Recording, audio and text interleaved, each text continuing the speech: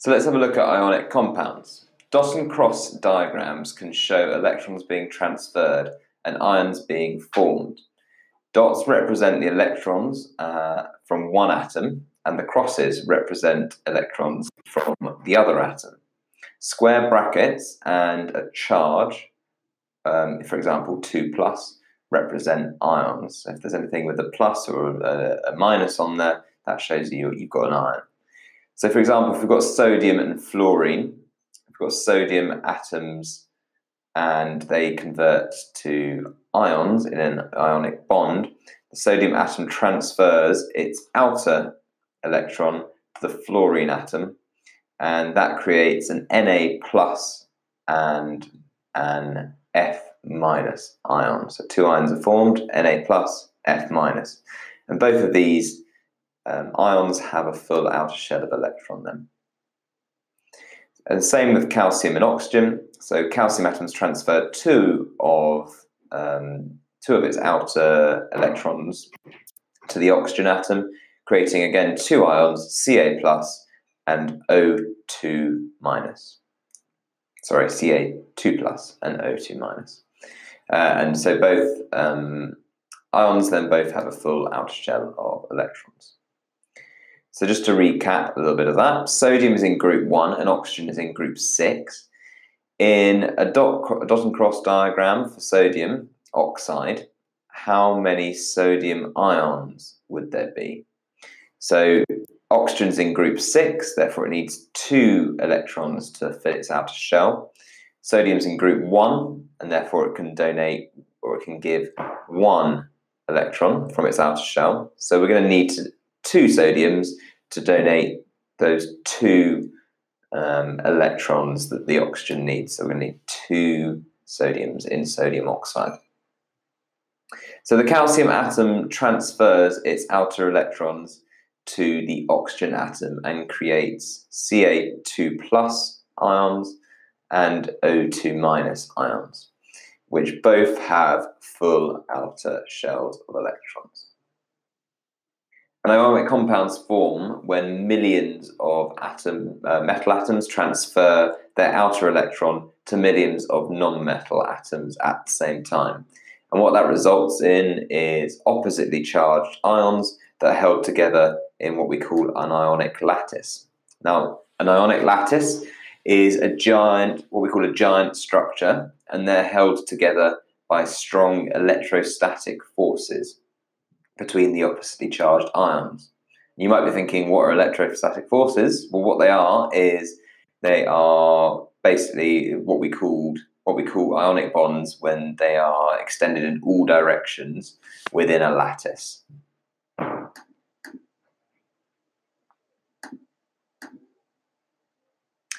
So what do we call the electrostatic forces that hold ionic lattices together? So remember, that is the electrostatic forces are ionic bonds. They're the things that hold a lattice together.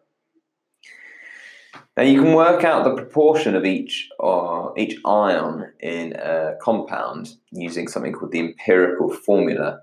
And the empirical formula of an ionic compound is the simplest ratio of ions possible.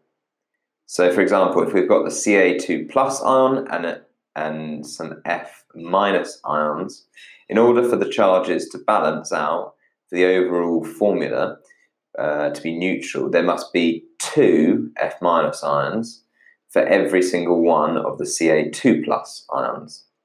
Because if we've got 2 F minus ions, that is the same as 1 Ca2 plus, because 2 plus and 2 minuses equal each other out. So what we could say is the empirical formula is CaF2. So that's 1 calcium, 2 fluorines.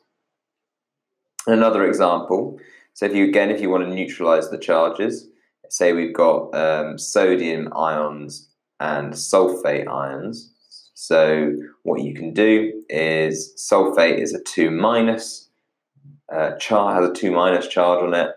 Sodium ions have a plus charge on them, so you're going to need 2 sodium ions for every sulfate ion.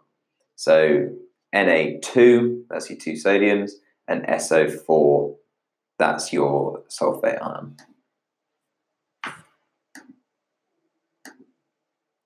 So in order for charges to balance out, the overall formula has to be neutral.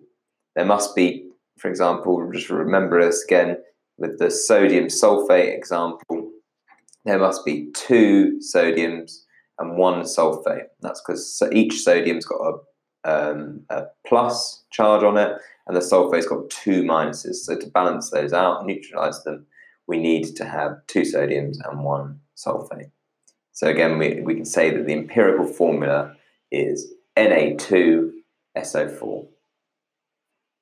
If an ionic compound contained magnesium 2+ ions and oxygen 2- ions, what do you think the empirical formula would be? Well, remember, we've got to balance out those charges. If we've got a 2+ and a 2-, we can just have one of each, and that will balance each other out. So it's just MgO. What can we show using dot and cross diagrams? So the first thing we can show is the transfer of electrons, and we can also show the ions that are formed.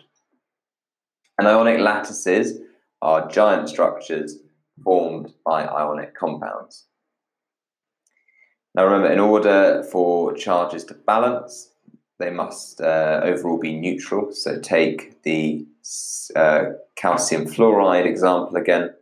So calcium is 2+, fluoride ions are minus, so you need 2 fluoride ions for every calcium to balance it out. So we can say the empirical formula is CaF2.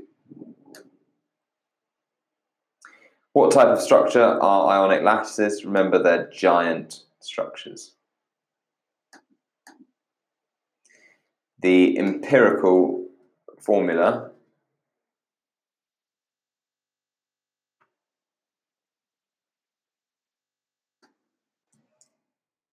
of an ionic compound is the simplest ratio of ions possible. If you found this episode useful, you will find more episodes by searching for our new podcast channels. Search Revise GCSE and your subject for more podcasts to help you with your revision.